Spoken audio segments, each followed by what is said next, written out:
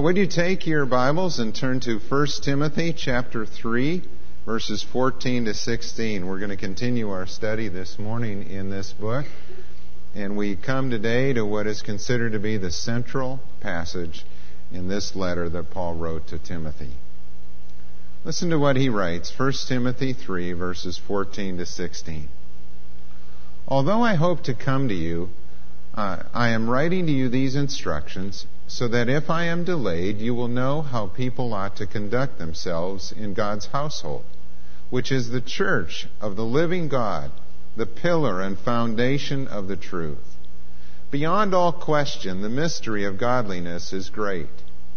He appeared in a body, was vindicated by the Spirit, was seen by angels, was preached among the nations, was believed on in the world, was taken up in glory.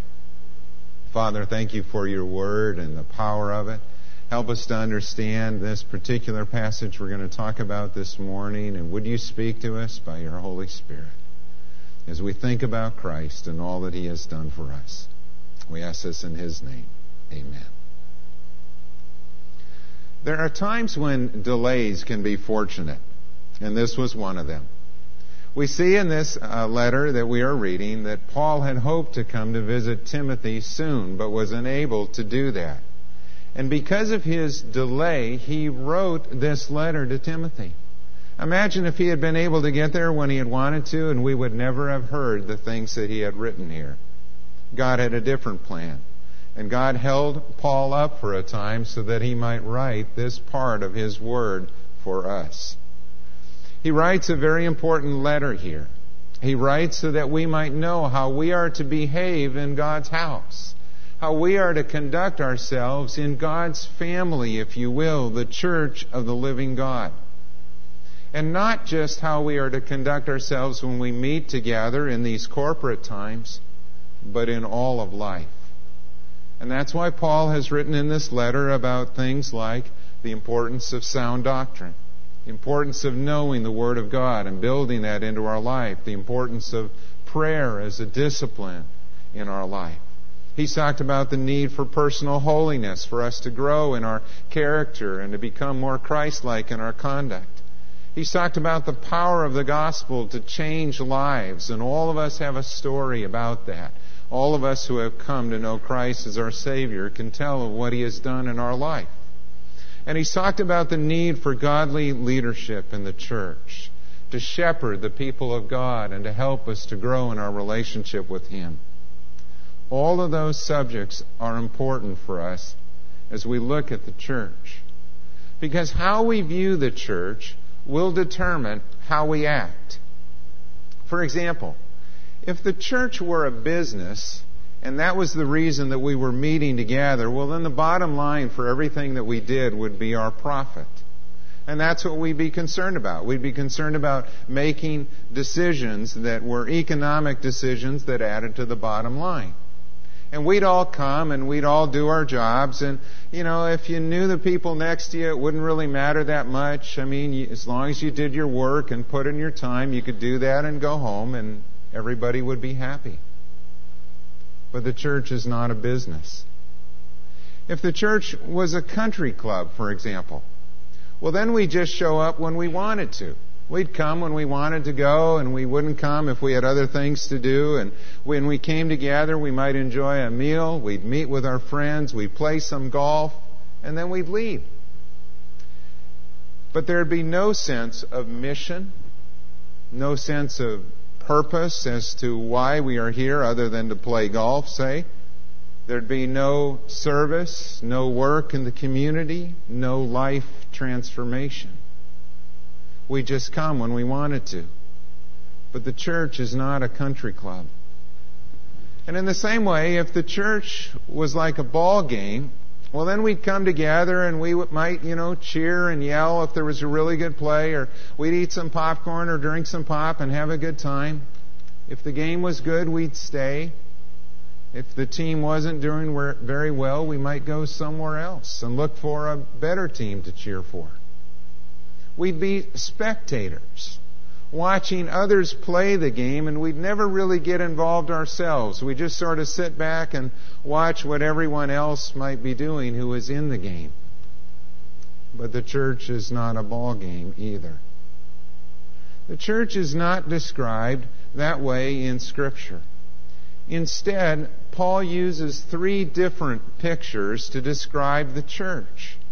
3 pictures that really should influence the way that we live. And I think this topic is very important for us because there are many people today who equate church with what happens on Sunday morning. That's kind of the way it's expressed. I'm going to church. And they tend to think of what happens on Sunday morning as being the primary focus of that. What we do on Sunday is important. It is very important when we come to worship together and to celebrate the Lord's Supper and to hear God's Word preached. And that is vital to our faith. But this isn't all that church is. This is just one part of it. Church involves relationships with one another, building one another up, helping and serving one another. Church is involved in being active in the community, being involved to make Christ known and to introduce others to follow Him. Church is much more than just what takes place in 1 hour on a Sunday morning. And we need to understand that from the pictures that Paul has given. So what is the church? And what are the terms that Paul uses to describe the church? Well, one of those is this. He tells us that the church is a family. He writes these things so that we will know how to conduct ourselves in God's household, in God's family. The Scripture tells us that when we believed in Jesus Christ as our Lord and Savior, we were born again into a new family.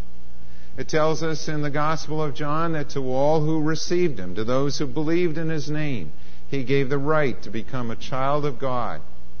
And so when we placed our faith in Jesus Christ as our Savior and Lord, we entered into this new relationship, not only with God, but with one another, with those who belong to Christ. And God is our Father, and Christ is our brother. Now that's amazing what the Bible says about that. That God now is our Father. And Jesus says that we can call Him Abba or Daddy in that intimate personal relationship. Christ is called our brother in the Scripture. It says in the book of Hebrews that both the one who makes men holy and those who are made holy are of the same family. So Jesus is not ashamed to call them brothers. We are brothers and sisters in the body of Christ, and we will be for all of eternity. Do you ever think about that? I mean, imagine what that's like, that we have entered into this family and we are going to be brothers and sisters together for all of eternity. We better get along then, right? As we think about that. I mean, we're going to be together a long time here. And that's why these relationships and growing together in that is so important. What are some of the characteristics of a healthy family? Well, there is love. There's a genuine concern for one another. There is forgiveness because we have all sinned. We all make mistakes. And there are times when we need to say that. I was wrong. I'm sorry. Will you forgive me? There is acceptance. We belong to one another in this body of Christ. And there is acceptance, understanding that God is not finished with us yet. We all have flaws and things that He is working on in our life and helping us to grow. And we need to be patient with one another even as He is patient with us. But there should be a sense of family, that this is home, that this feels good, it feels right to come together and worship and meet with our brothers and sisters. We also are committed to one another, and we work together to help one another grow in our relationship with Christ. We learn to take responsibility, too, for the things that we are to do in the family. I think of several couples in our church recently have had a new baby boy or baby girl born. And when that happens in your family, that is such an exciting, momentous event. And when you bring if it's your first child or second or third, it really doesn't matter. You're excited about each one that comes home. When you bring that new baby home, that it's going to be a lot of work. You're going to have to get up at night to feed them and change them and take care of them. But you do it because you love them. And you are so blessed by this new child that God has brought into your home that you would do anything for them. You love them and care for them. And you continue to do that through the years to teach them and train them and help them grow as they mature. But if they reach the age where they are, take an age like 16 or 18 or something like that, and you're still doing everything for them, and you're still, in a sense, feeding them and changing them and taking care of everything in their life, then something's wrong. Something's wrong, because we want our kids to learn to take responsibility in the family also. There are chores, there are things that they need to do, there's work around the house that needs to be done, and you all work together on that, not because you're trying to earn a place in your family, but because you are a family. And families take responsibility, and they share together, and they use their gifts in that way. And the same is true in the body of Christ. God never intended for anyone in the body of Christ to be a spectator and to say, well, this is all for me, and I'm just here, and I kind of watch and observe. No. He wants each one of us as a part of the family to use the gifts and the abilities that we have been given in His service. And we work together, and when we do that, we find our relationships grow stronger, and there's joy in seeing God use us. And we also help one another. We help one another when we are hurting or when one is down or afflicted. There was a story I came across about a young girl who had been injured in a terrible accident, and she had lost her arm. And because of how she felt about herself and the seriousness of this injury, she didn't want to go to school, she didn't want to go to church, she didn't want to be out in public for a long time.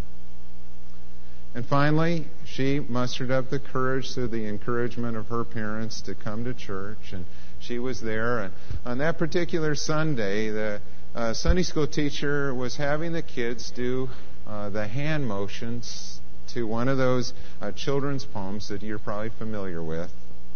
You've probably all done this if you've gone through Sunday school, where the kids fold their hands and do, here's the church, and here's the steeple, and open the doors and see all the people. And here was this young girl who had lost her arm, and tears started to fill her eyes. And a young boy who was there saw what was happening and came and he knelt next to her, and he put his hand in hers. Here's the church, here's the steeple, open the doors and see all the people. He came alongside of her, recognizing her need. It was a vivid example of what the body of Christ is to be like as we join hand in hand and we come together to help one another when one is hurting or wounded. That's what the church does. We pray for each other. We give encouragement. We exhort. We minister to one another when there are needs in the body of Christ, and we help one another in this journey through life. The church is a family in the best sense of the word. The church is also a spiritual gathering. Paul describes the church here as the church of the living God. You see, the church is different from any other organization on earth. The church is not a political organization. The church is not like the PTA or an educational foundation. The church is not like the Lions Club or the Rotary Club, even though we may do service projects as well. But the church is different from all of those organizations because of who we belong to. We belong to Jesus Christ. We are the church of the God who lives forever, and He is in our midst. The word for church in Greek is ekklesia, and it means an assembly, or it means called out ones. And that's an interesting kind of word picture for the church. It reminds us that we have been called out of the world to live for God. He has called us out as His children to live differently. We're to think differently. We're to have different values. We're to live differently than the world around us. Why? Because we belong to Him. And we are called to glorify God in this world and to make Him known And when we gather to worship and pray and fellowship together, God is in our midst. He is with us. The Bible says, whenever even 2 or 3 gather in His name, He says, I am there present with you. And that makes all the difference in the world.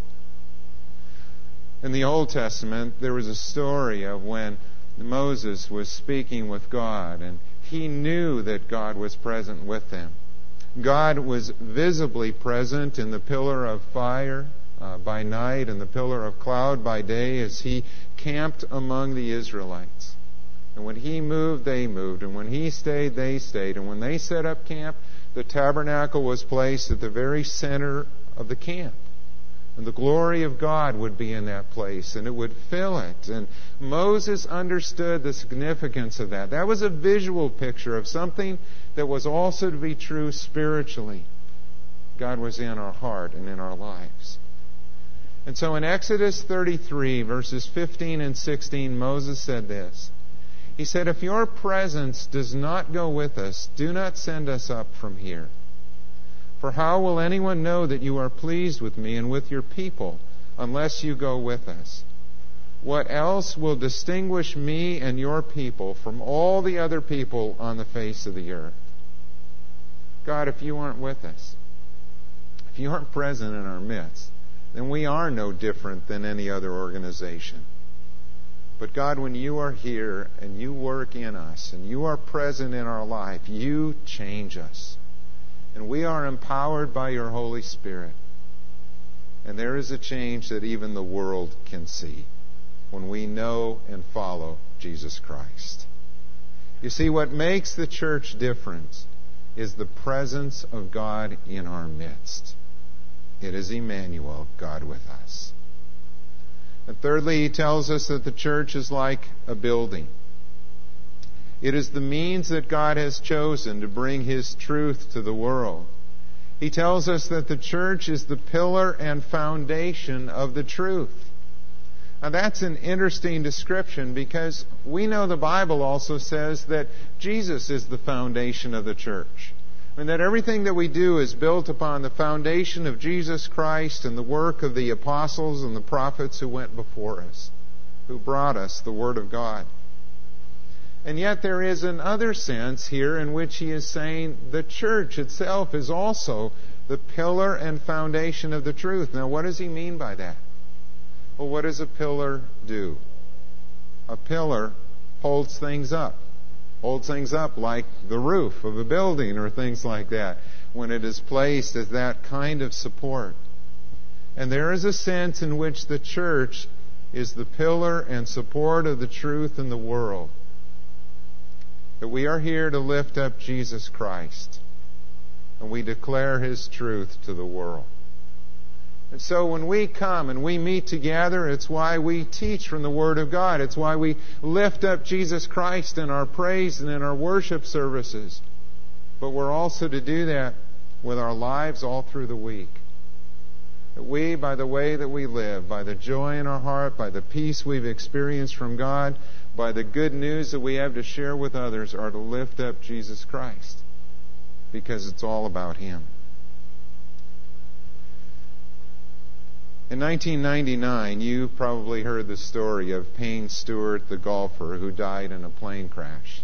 He had taken off with others from Florida, and somehow they believe that his plane lost pressure. The oxygen went out. It was a small plane, not equipped with oxygen masks.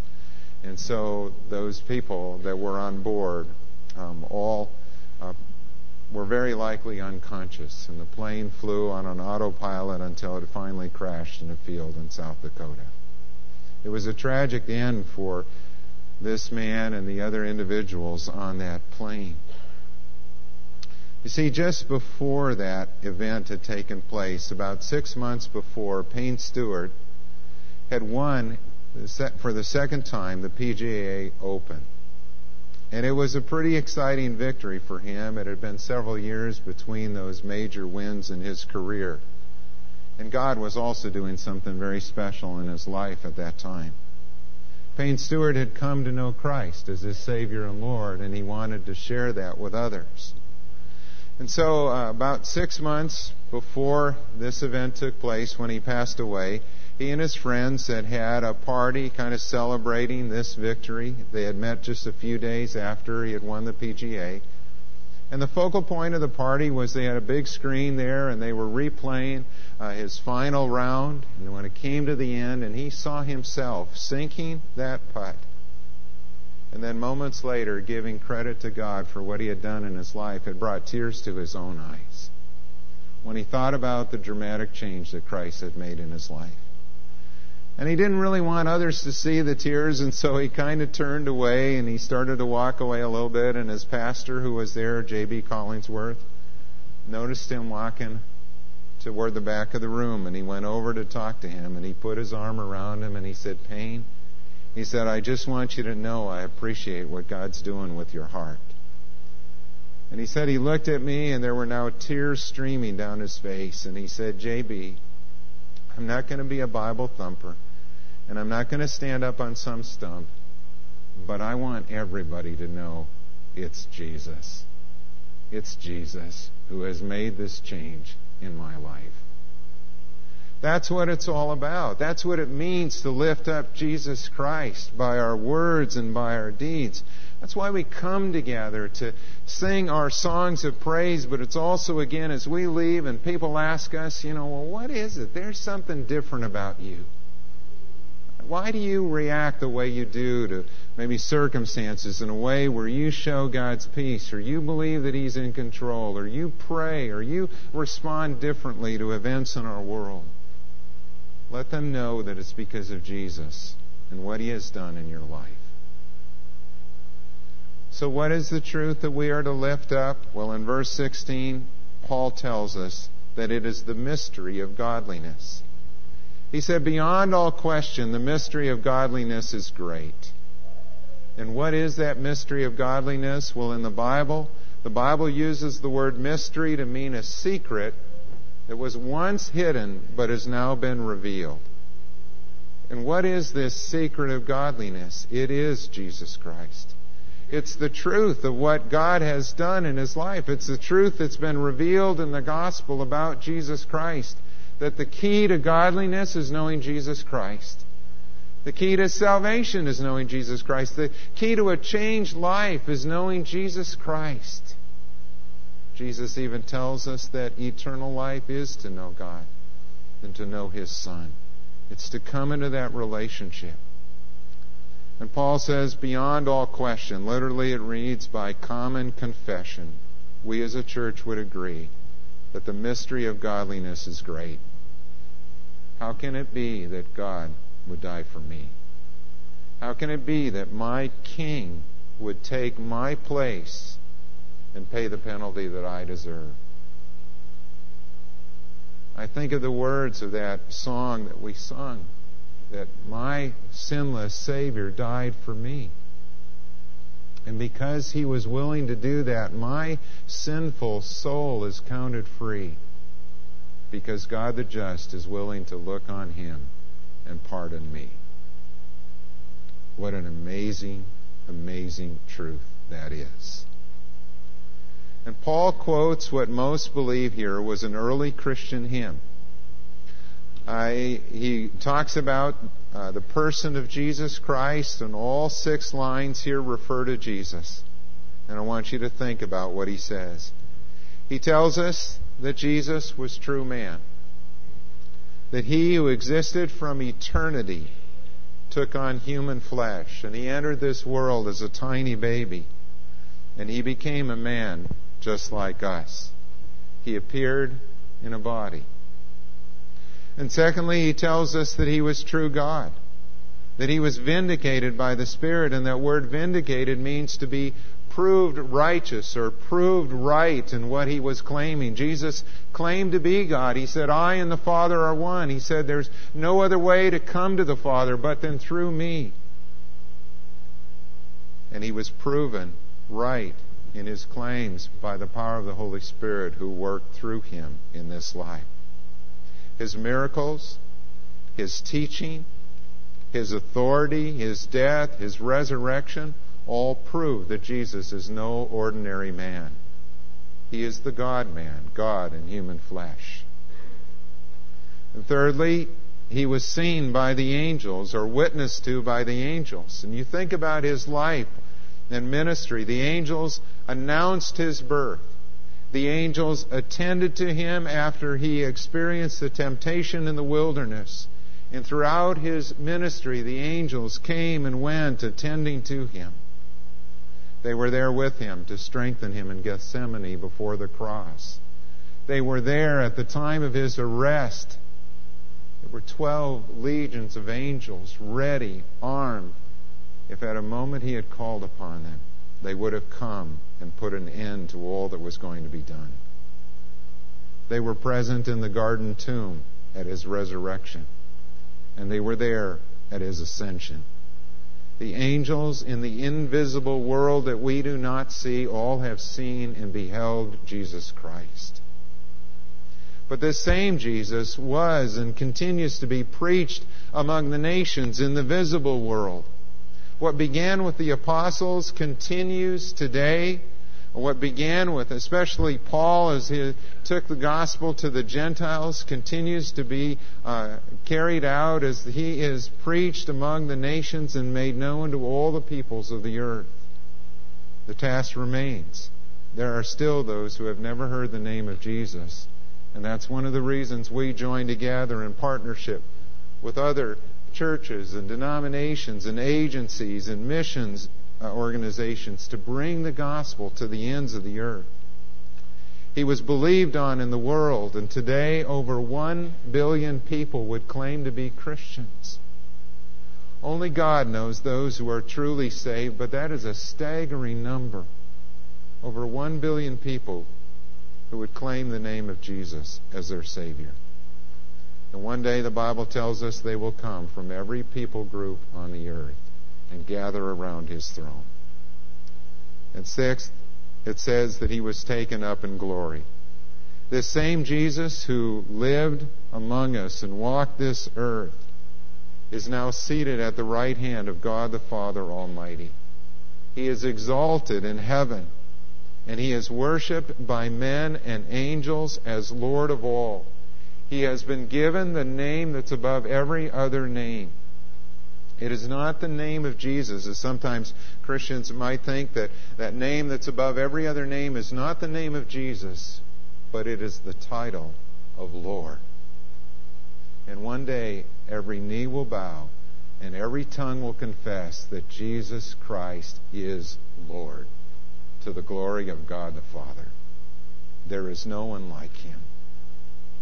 True man, true God, witnessed in heaven, proclaimed on earth, believed on in the world, and exalted and glorified in heaven. This we believe.